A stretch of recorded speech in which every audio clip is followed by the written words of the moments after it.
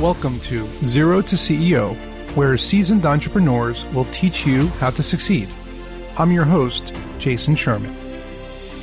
In today's episode of Zero to CEO, I speak to Chief Executive Officer and founder at Self-Storage Syndicated Equities, Fernando Angelucci. Welcome to the show. Thanks for having me, Jason. That was quite a handful. So let's talk a little bit about something that I'm actually curious about before we get into the topic, which is unlocking wealth with self-storage investments. I have dabbled in real estate, right? And a lot of people always say to me, how do I get into real estate? Like, what's the first step to get into real estate? And so I saw you mention something about credit cards, and I'm like, to me, that's like a no-no. So I want to know, what was your approach to using credit cards to raise money for real estate investing? Yeah, I'm going to tell you the story with the preface that I don't recommend anybody do what I did. But at the time, the only way I knew how to raise money was using credit cards. So I quit my engineering job, and then in one night, I applied for, I think, 64 credit cards in a period of like an hour and a half. So none of the other cards would see the polls from all those cards. And then about a week and a half later, I got 12 approved, and I cash advanced $97,000 off of those cards, and that's how I started my business. Holy moly, and thank God it worked out, because that's a lot of debt to take on and interest and all that kind of stuff. Right. But I mean, you ended up starting a multi-million-dollar real estate portfolio, so that's pretty cool. Now, what's the difference between, because this is Self-Storage Syndicated Equities is the name of your company.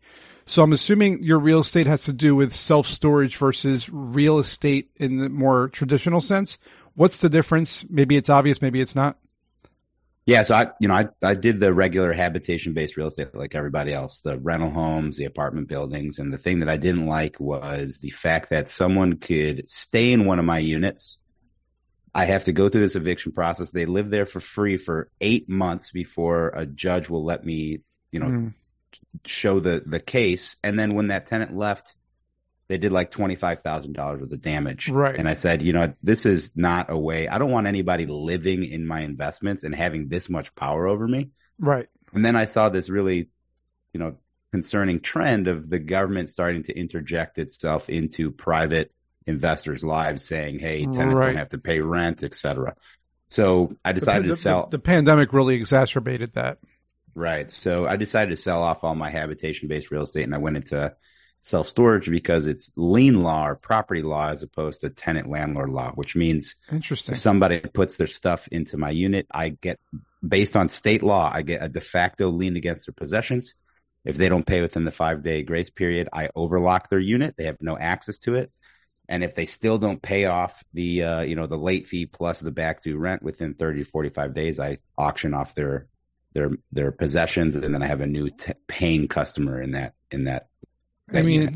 Even if you haven't seen it, there's like the shows called Storage Wars, right? So like you're essentially a real life storage war kind of guy where you get to auction off people's stuff. Have you ever found anything exciting or interesting, antiques or anything valuable in any of these things? Yeah, so it's not like the show. Obviously that show is very staged. Nowadays, everything's done over the internet. So, I'm not the manager at these facilities. I'm the owner. I'm the builder. And typically how these auctions are done are more eBay style now. So a manager will open the unit. They'll take a photo without breaking the barrier. They'll post it on these storage auction sites. Someone will bid online, and then they have 48 hours to 72 hours to come pick up the possessions and leave the unit broom swept. So I have no idea. So two questions on that. Like, if you even know, what kind of price do you get for a typical unit? And how often does this happen to somebody who's investing in this type of property? Yeah, so it depends on the size of the unit and what type of possessions are in there, right? Obviously, if in the photo you see gold bars, people are going to bid accordingly. Usually it's just a bunch of boxes of crap, So I don't really know what the average amount is. Typically, though, we're able to recover our lost rents, if you will.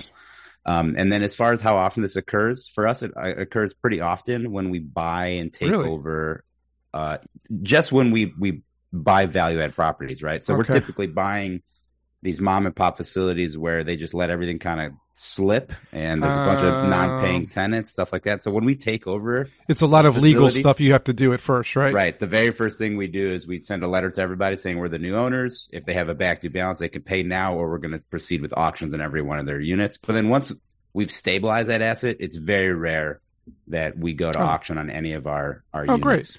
Mm-hmm. It sounds like it was the right move. I mean, how do you even get started? Like, I didn't even know you could do that. I thought those were corporations like Saves, Storage a lot and all those you Save Storage. I drive by the big orange buildings all the time. I thought like companies owned those. I didn't know like an individual could do that. Yeah. So, we went from 0 to 220 million in self-storage in just under 5 years. And it all started with just our first facility, right? So before like any asset class, when I enter a new asset class, I want to test the waters before putting up a lot of risk. So I do what's called wholesaling, where I'll put a property under contract. I'll assign that contract to another investor that knows what they're doing. If they're willing to pay me more than what I have it under contract for, that means I must be underwriting these things correctly, right? So we did a few of those to save up some down payment money. And then we bought our first facility just outside of the Chicago suburbs. It was $970,000.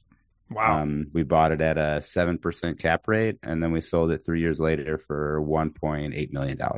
So you're essentially flipping these units. You're not keeping them, or are you doing both?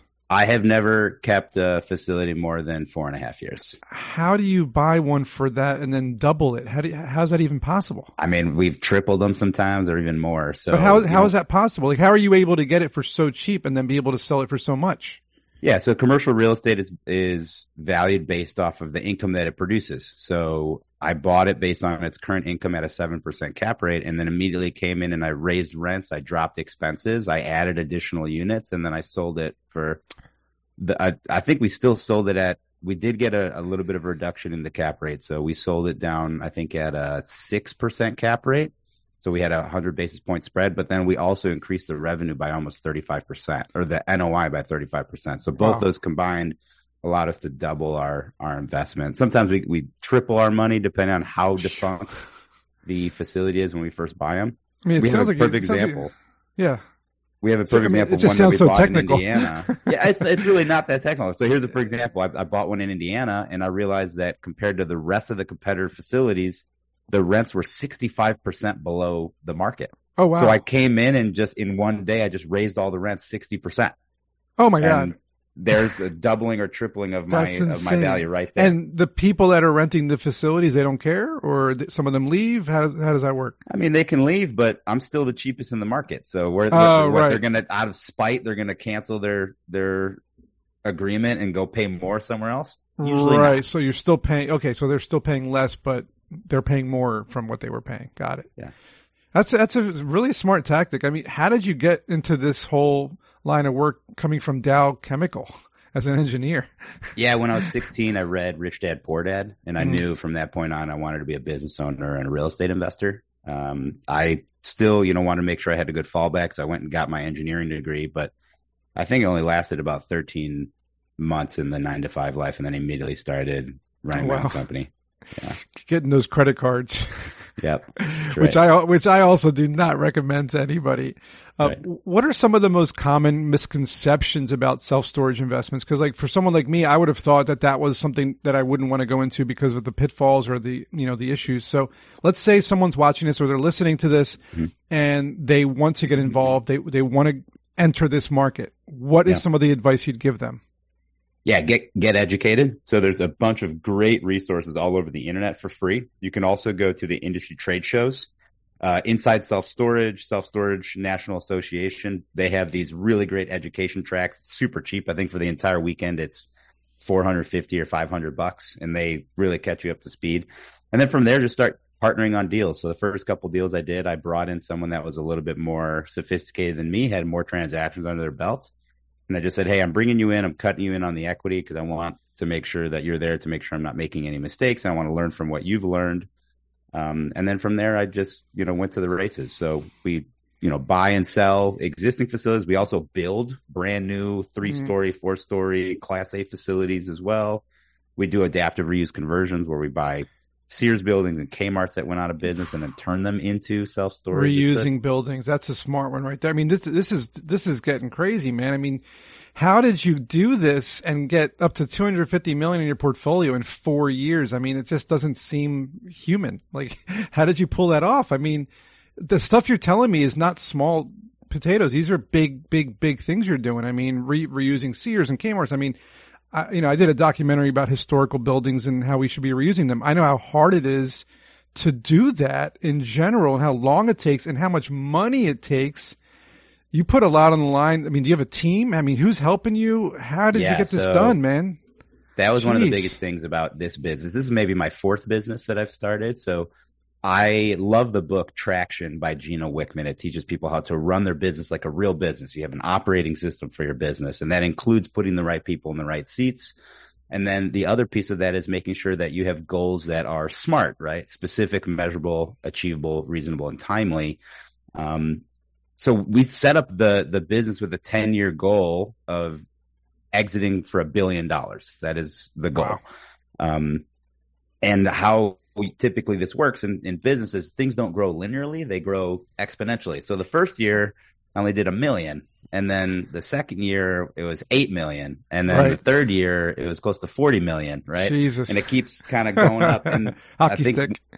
Yeah, and I think one of the reasons for that is we realize that in real estate businesses, you need to use leverage and use leverage carefully, and not only leverage from a bank, like getting a loan, but also equity. And that means that we have to start a capital raising company where the whole focus is to raise capital from accredited investors that want the opportunity to double their money in 5 years or less, right?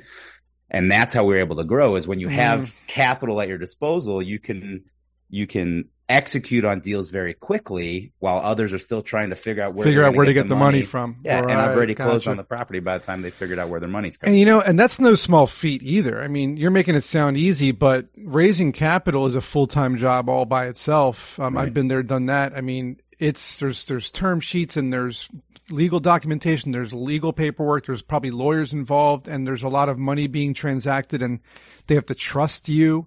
Who's this guy Fernando? Do I trust him? Right. I'm giving him $20 million or whatever it is. So how did you break that kind of barrier? So what I found is the easiest way to raise capital is to educate the people that you're raising capital from. So we went on this about 4 years ago, started this marketing campaign where we went on every podcast we knew that accredited investors were listening to. We spoke at industry conferences. We got published on, ABC and, Forbes, and writing articles for the industry trade shows. We spoke, at the front of the room at some of the biggest conferences in the world. So that brings credibility, right? But then along with that comes track record. So you start raising money from, first you use your own money until that's tapped out. Then you raise money from like your family, and then your friends, and then your friends of your friends and friends of your family. And eventually you get enough track record of using, people that actually know you. They don't really care about the asset. They just trust you. And then eventually you break into the other side of the world, which is that institutional grade where they don't care who you are. All they care about is show me the track record, show me the deal underwriting and analysis, and show me that you know what you're doing. Right. And how am I going to get my money back? Exactly. With interest.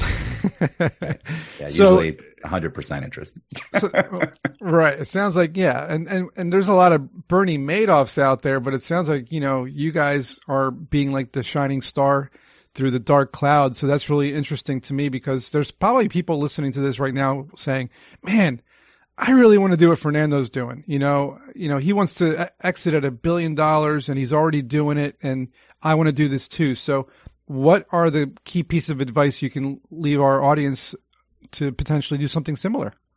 Yeah. Number one is real estate is a team sport. You can't do this alone. So I have teams for everything: legal teams for contracts, writing up my PPMs and syndication documentation, making sure our investors are protected. My construction team, they run a whole unit themselves. My value add and operations team, management company, they do everything. So, I'm probably touching at least 50 to 60 individuals with my organization to make this thing all run. Wow. That's a lot. So really, it's putting together the right teams, being able to prove your traction and that what you're doing is working, and you're able to continue to grow the company. And then also you need to be able to manage all of it, because it sounds like so many moving parts. Well, where can people find out more about what you guys do and your website or your socials? Yeah, I'll give you two ways. There's a passive way and an active way. So the passive way, you can go to our website, ssse.com. You can check us out on social media, Triple SE or Self Storage Syndicated Equities. If you want to follow me personally, I put out a bunch of free educational content on how to get started in this business. There's never any sales pitches. I'm at the Storage Stud is all my social media handles. Cool. And then if you want just a more active way, if you're more of an action taker, I'll just give you my cell phone number. It's area code 630-408-8090. It's my real number. Text or call me anytime. Perfect. Thanks. SSSE.com for more information. Thanks, Fernando. Hope you guys learned something, and we'll see you guys in the next one. Hope you enjoyed the episode. If you learned something today, please support this podcast by subscribing to it, sharing it with your friends, and leaving a 5-star review. You can learn more about me at jasonsherman.org, where you'll find information about my book, also called Strap On Your Boots, available on Amazon, as well as my course called Startup Essentials on Udemy or Skillshare. I'll see you at next week's episode.